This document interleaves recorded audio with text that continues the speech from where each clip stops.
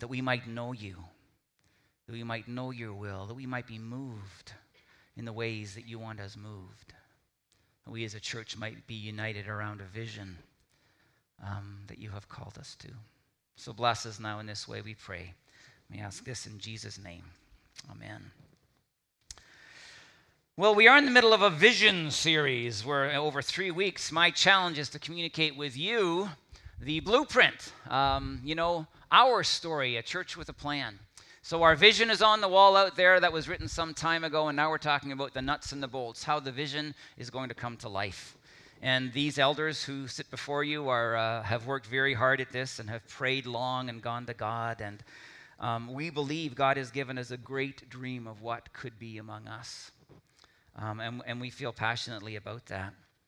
This whole discussion, we are rooting on Sunday mornings in the book of Nehemiah and in the life of this incredible leader, a man named Nehemiah. His vision grew out of incredible need in Jerusalem. As we talked about last week, it says in chapter 1 that the people were in great trouble and in disgrace.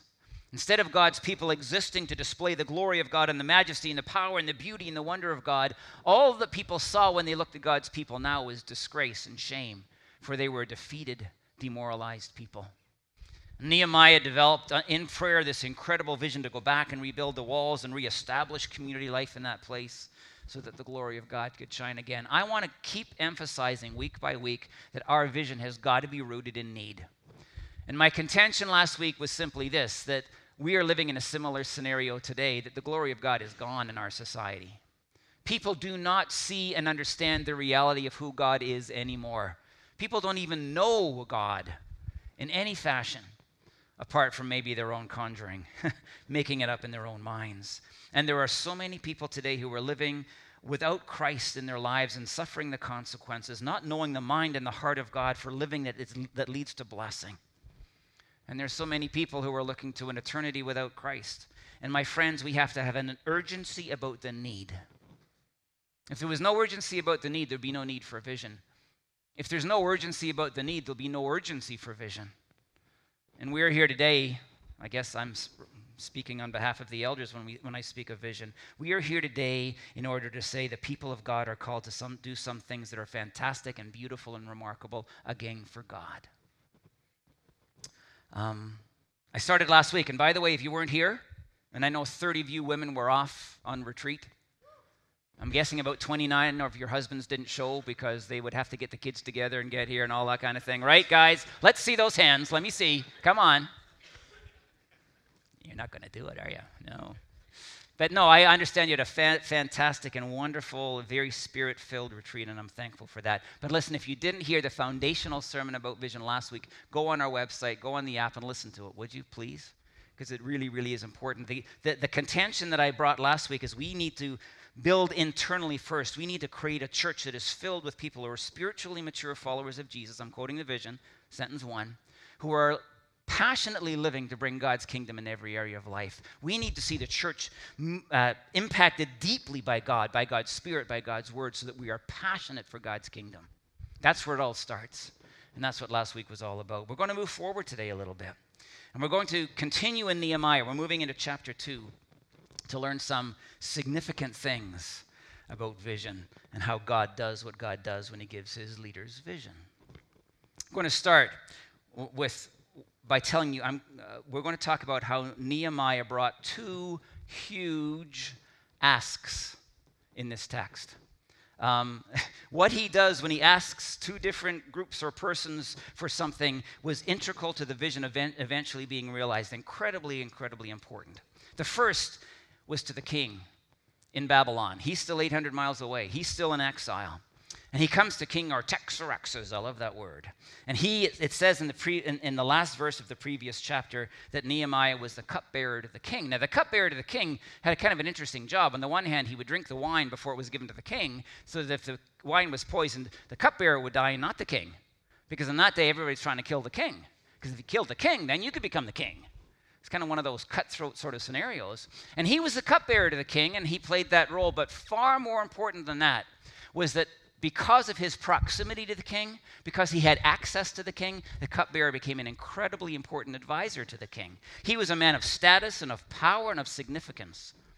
Doesn't sound like it, but he was. And he was the cupbearer to the king, and he came along to the king, and he basically, having been given this passion from God, rooted in the incredible need of the people of Jerusalem, he came to the king, and he asked the king something, if you would, sort of huge.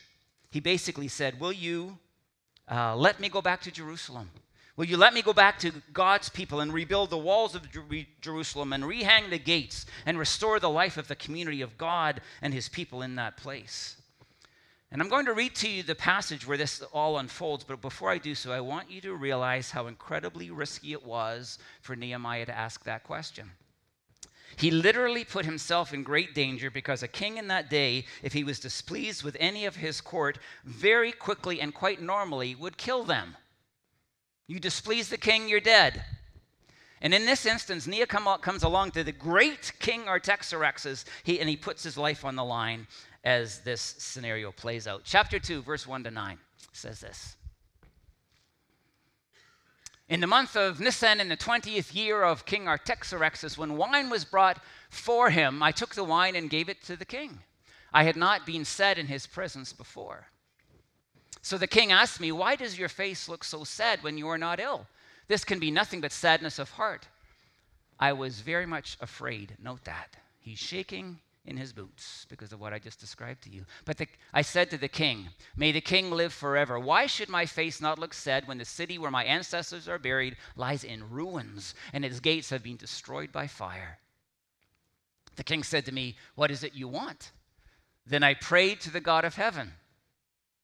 And I answered the king, if it pleases the king, and if your servant has found favor in his sight, let him send me to the city in Judah where my ancestors are buried, so that I can rebuild it. Then the king, and with the queen sitting beside him, asked me, how long will your journey take, and when will you get back? It pleased the king to send me, so I set a time.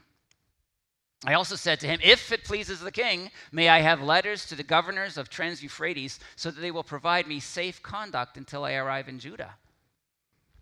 And may I have a letter to Asaph, keeper of the royal park, so he will give me timber to make beams for the gates of the citadel by the temple, and for the city wall, and for the residence I will occupy. And because the gracious hand of my God was on me, the king granted my requests. So I went to the governors of Trans-Euphrates and gave them the king's letters. The king had also sent army officers and cavalry with me. I mean, this is an instance where Nehemiah comes into the presence of this powerful, mighty king, and he asks for what he dreams is absolutely necessary for the vision to be fulfilled. There's nothing that's going to hold this man back from seeing this vision fulfilled, even to the point of putting his life on the line. And does this dangerous thing, which in the end is met with incredible favor of God and of the king himself. And there's a lesson to be learned here, and I want to start this way this morning. Vision involves risk. It's just that way every single time. You can think of all the biblical visions that God gives to biblical characters, and risk, if you would, danger is involved every time. It's just part of the reality. We today call this stepping out in faith, to do whatever is necessary so that the vision can be realized. And in this instance, what Nehemiah was asking for was permission to go and the resources needed to provide it.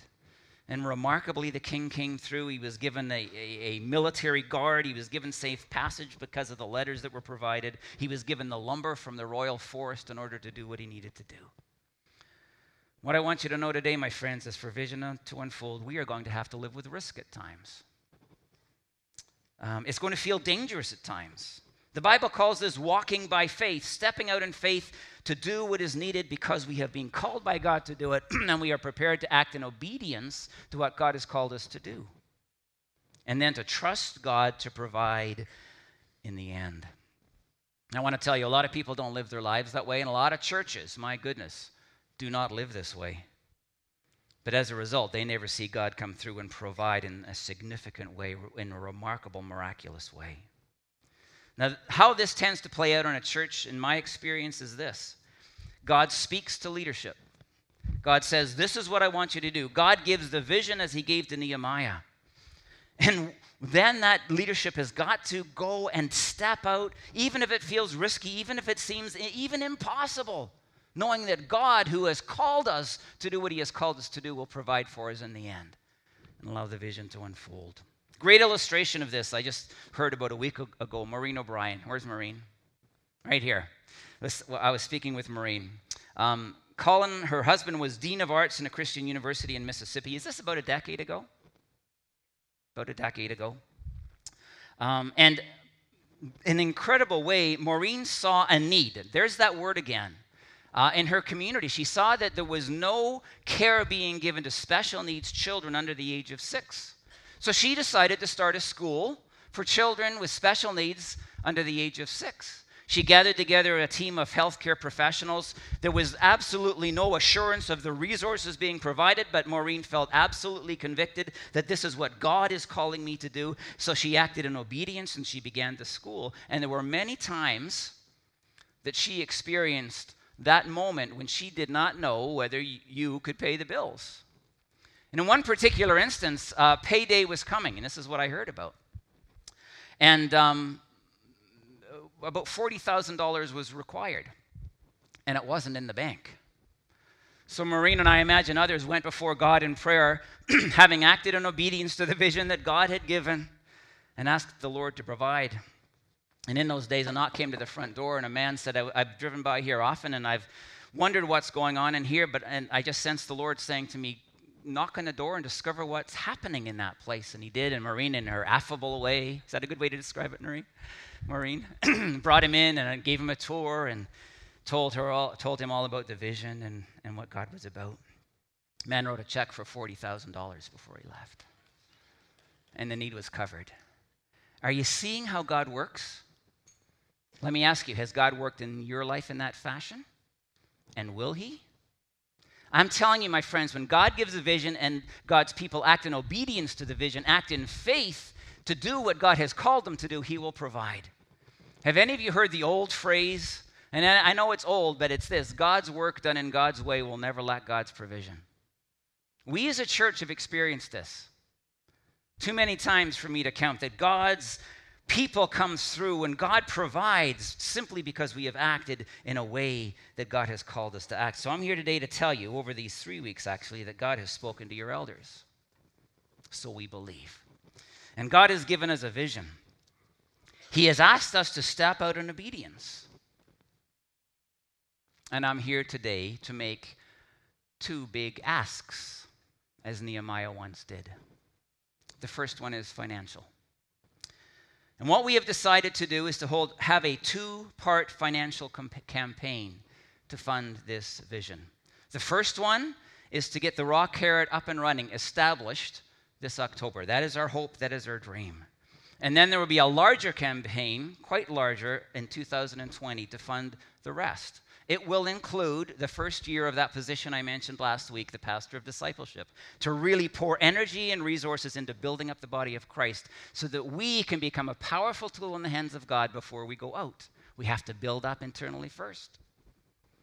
So the Raw Carrot scenario is this. In the first year of operations, by far, it's the most expensive year. Joyce told you last Sunday it's going to cost $166,000 for the first year of operation.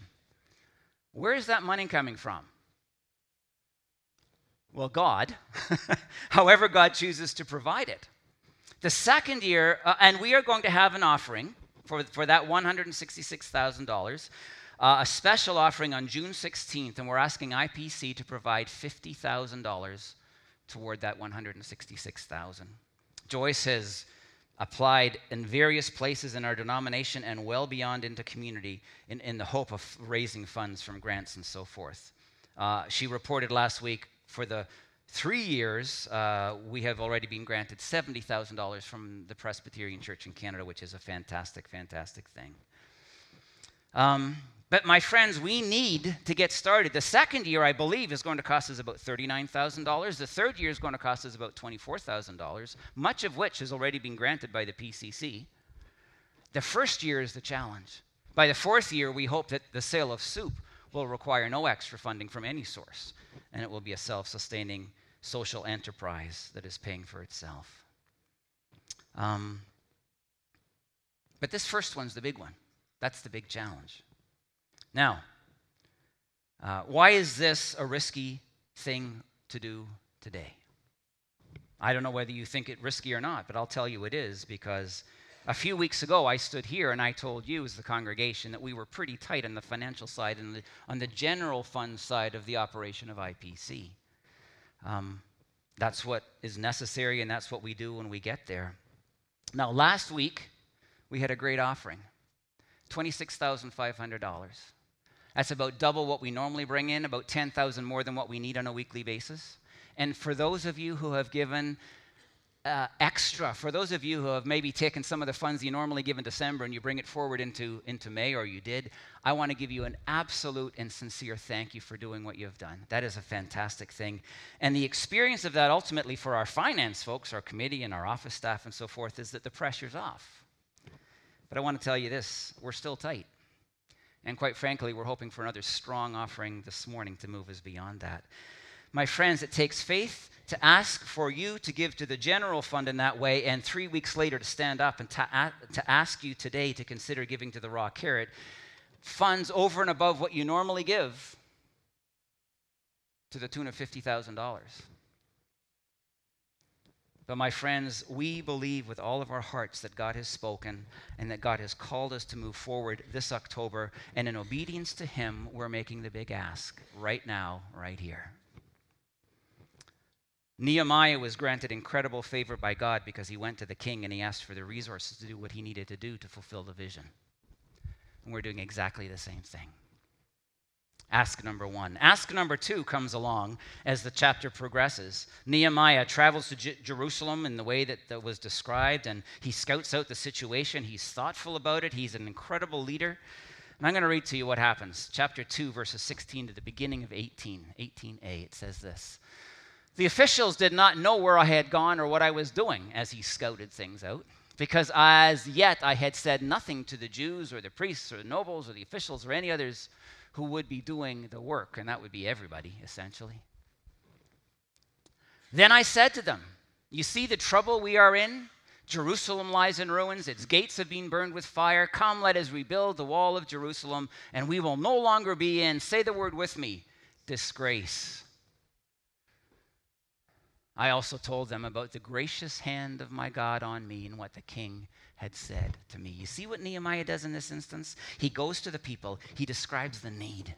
He helps them understand the desperate circumstance of Jerusalem. He then invites the people of God to fulfill the vision with him. He doesn't say, you go do it. Come and join us, the verse says, so that the vision will be fulfilled. And then he tells them, God is in this.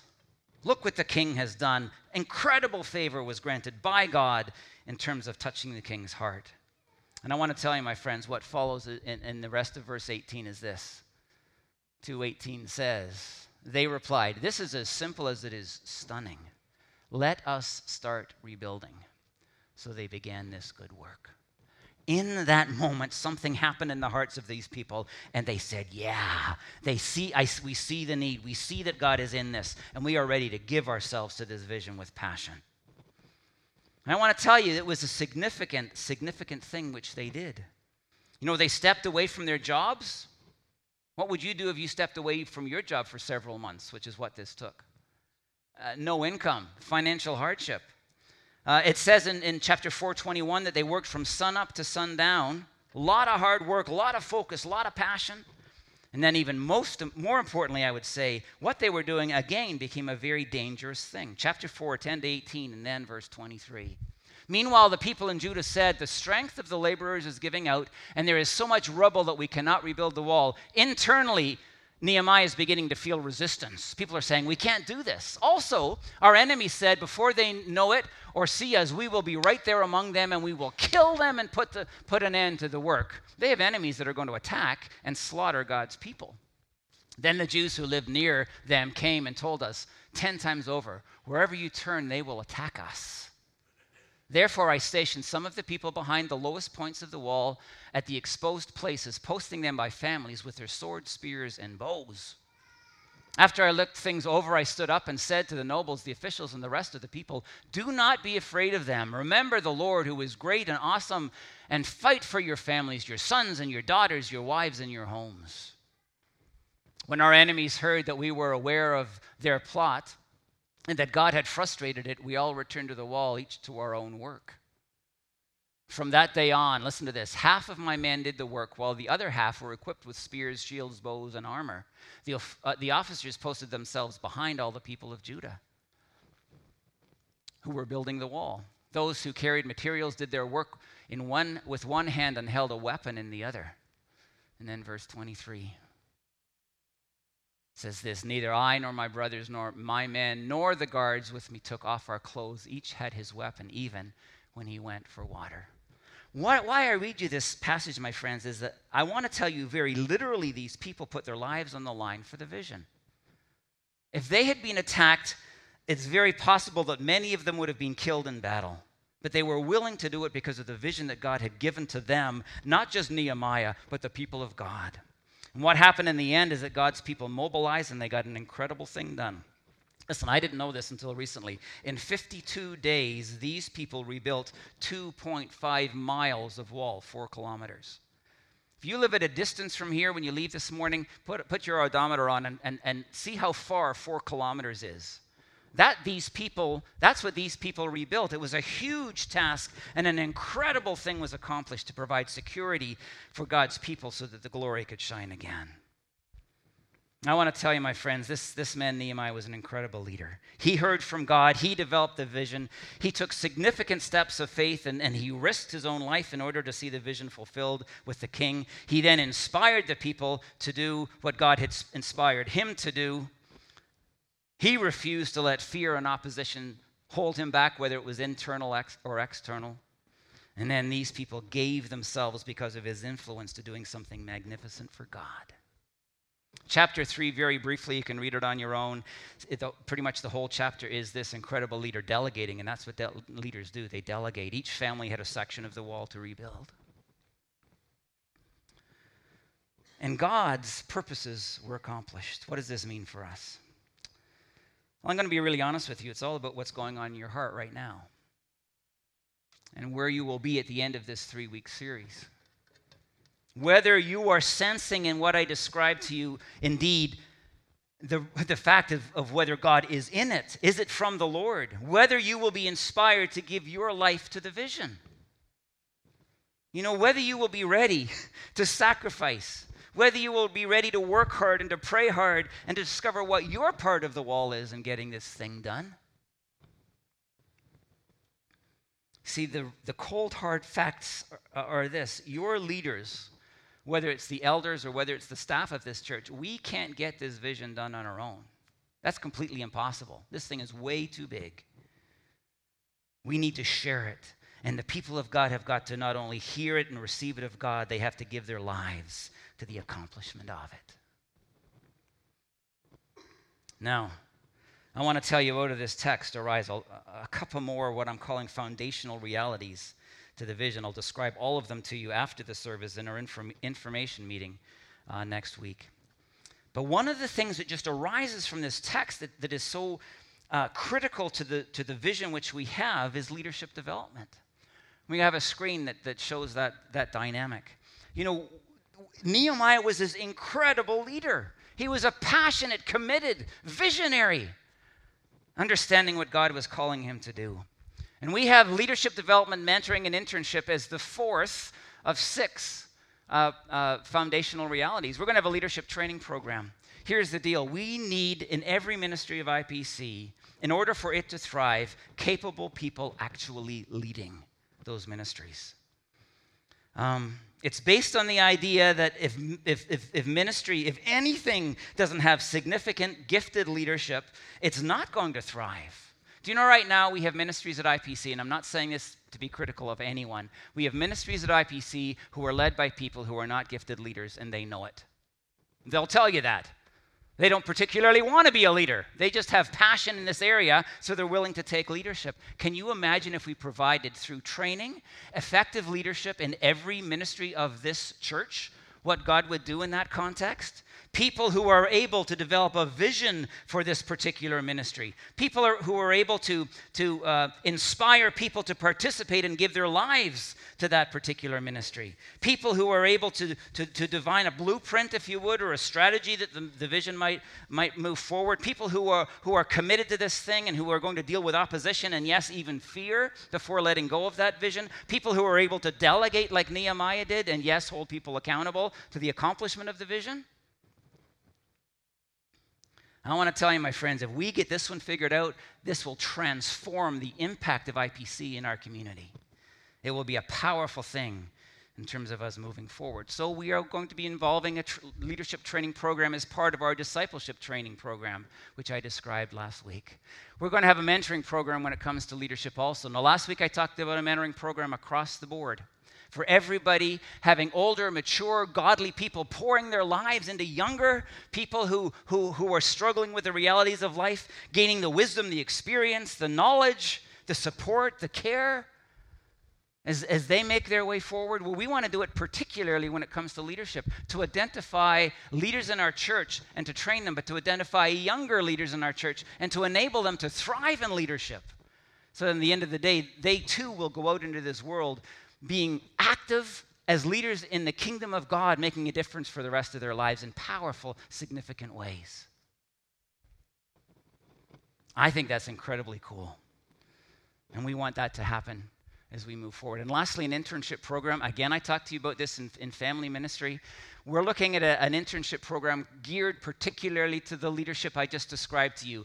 An opportunity for young people between high school and college and university, potentially up to 2 years, where we build into these young leaders and we enable them and allow them to catch a vision for God's purposes in their life so that they can go forward and have impact in the kingdom, whether it's here or anywhere, wherever that might be. So I want you to hear this, my friends. Leadership is going to be a huge part of what we're doing, allowing God to do incredible things to the leaders. I was thinking this morning, I've heard it, and I think it's very true. There are a lot of people who are in a church who are active leaders in business, and they're incredibly successful, or in education, or in healthcare, whatever the case might be. Capable leaders who sit in church on Sunday mornings, but they never lead in the church for the sake of the kingdom of God. We want to stop that. We want to recruit people who are gifted and called and put them to work for God's glory. So that's one foundational reality. That's number 4. Here's number 5. And it's embedded in this book. It's the reality of prayer. Prayer. You might think that's a little innocuous or not that important. I want to tell you this is incredibly important. Look at Nehemiah. In that instance where he had heard about the disgrace of God's people, what did he do? He went to days of mourning, fasting, and prayer. And out of that time came vision, a vision that God gave him. And then just before he went to the king, I want to read to you chapter 2, verses 4 and 5. I'll read it to you again. It says this.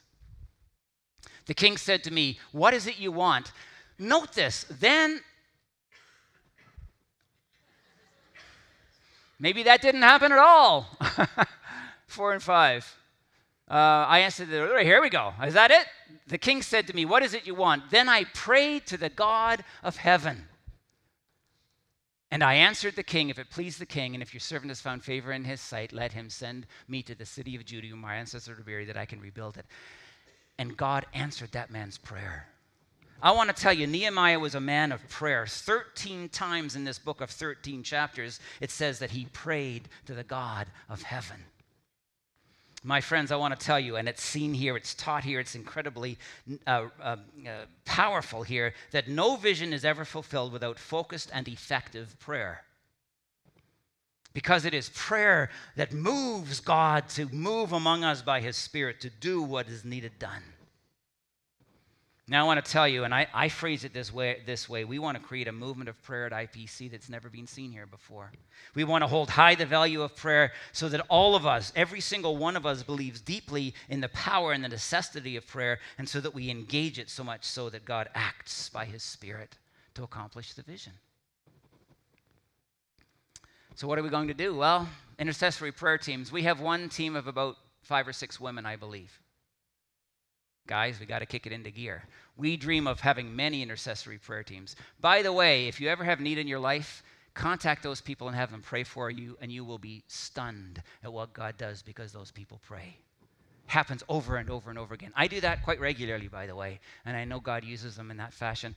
We want to create prayer stations. We have a little prayer station out here, and all it is very simply is that this location that we want to take beyond our building into the public realm. Can you imagine it downtown Woodstock at Museum Square? We set it up, and it's just an opportunity for people to come to us so that we can pray for them. We're told where this ministry functions, many, many people come to faith in Jesus. Powerful reality. We want to do prayer walks, walk through neighborhoods or where ministry is happening, doing battle, quite honestly, with the kingdom of darkness so that God will move in power by his Spirit, forcing back the darkness and shining his light. I'm going to skip some things here. Evenings of prayer and concerts of prayer where we come together. There's praise, there's worship, there's focused, intentional prayer. We want to create a prayer garden on the Innerkip Road, a beautiful place of trees and large rocks and benches. We want to put on paving stones that lead through that garden verses which speak about prayer and the power of prayer and how God answers prayer and about salvation in Jesus. Again, where this is done, we've heard many, many people come to Christ because God is present and God is at work. And we also want to teach prayer, but whether it be Sunday morning or whether it be in a discipleship training program. My friends, prayer must be a priority, as it was in the life of Nehemiah, because it's only when God moves that vision is accomplished in his kingdom. I want to wind up by this. I just want to say very clearly, there have been two asks that have come your way today. One of them is financial. $50,000 is what we believe we need at a minimum from IPC in order to get the Rock Care operating in October. Go to God with that. Do what he calls you to do, as I will.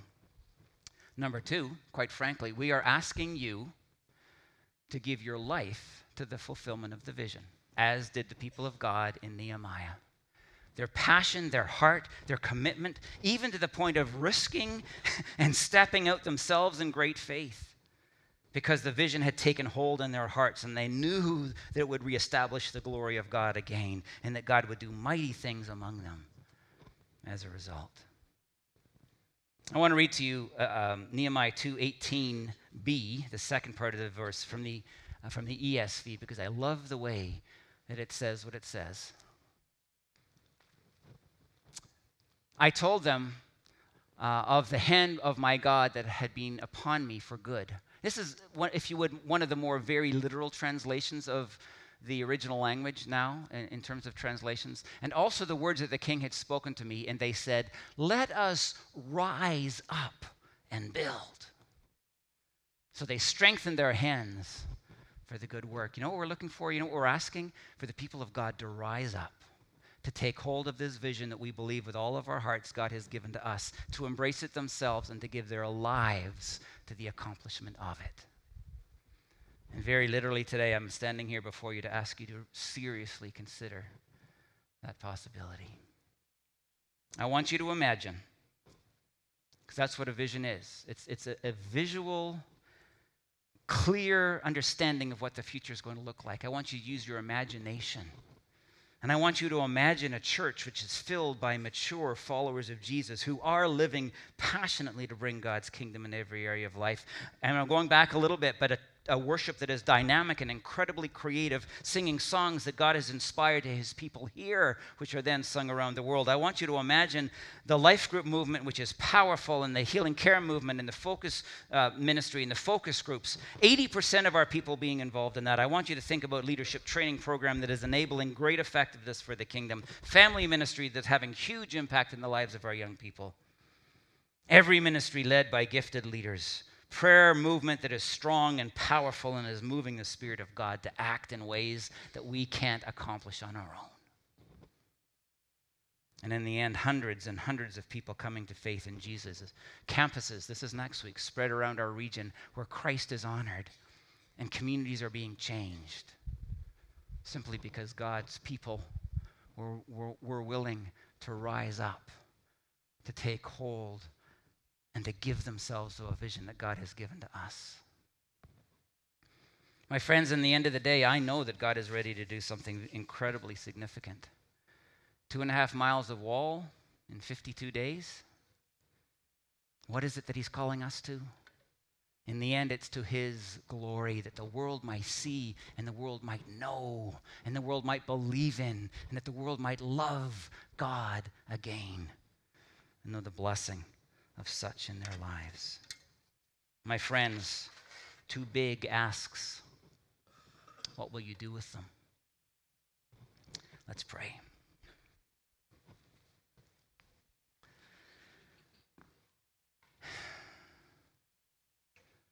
Gracious God, it's an incredible thing to get caught up in what you are doing in this world. We've spent a year talking about your upper story through the story campaign, and we've learned, Lord, what we do in our lower story ultimately is dependent on us.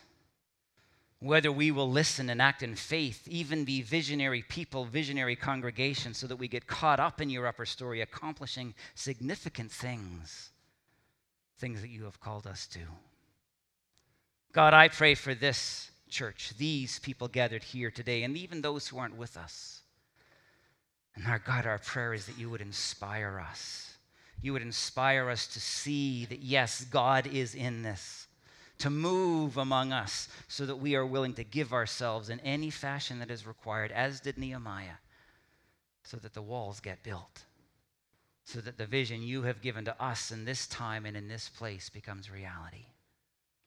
So, Lord, I pray for the people gathered here today. I pray for this church. I pray that you will guide them by your Spirit, that you will inspire them, that you will challenge them, and that you will give them the grace, as the people of Israel once responded, to rise up, to say yes, to say, let me know and participate in the way that you are calling me, God, to accomplish your vision now, here, and for your glory. So, Lord, bless us as we go forward. Bless us richly, we pray. Even now, God, we pray that you will move by your Holy Spirit in a powerful way so that the many things that you have enabled us to dream of, envision, become a reality here. God, thank you for the vision you have given. Thank you that you will come behind us and that you will provide and you will enable and you will help us accomplish what you have called us to do. Thank you, God, for the opportunity to be part of your upper story and make impact for you. This we pray in Jesus' name. Amen.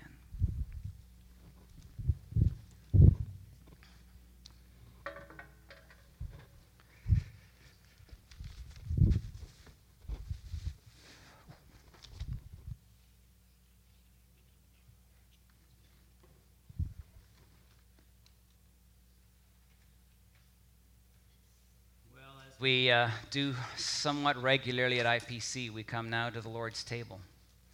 We call it the Lord's table because, as many of you will know from Scripture, the Lord sat around a meal with his disciples the night before he was betrayed, and he said, both with the broken bread, which is to represent his body, and the cup, which is to represent his shed blood, he said, do this in remembrance of me.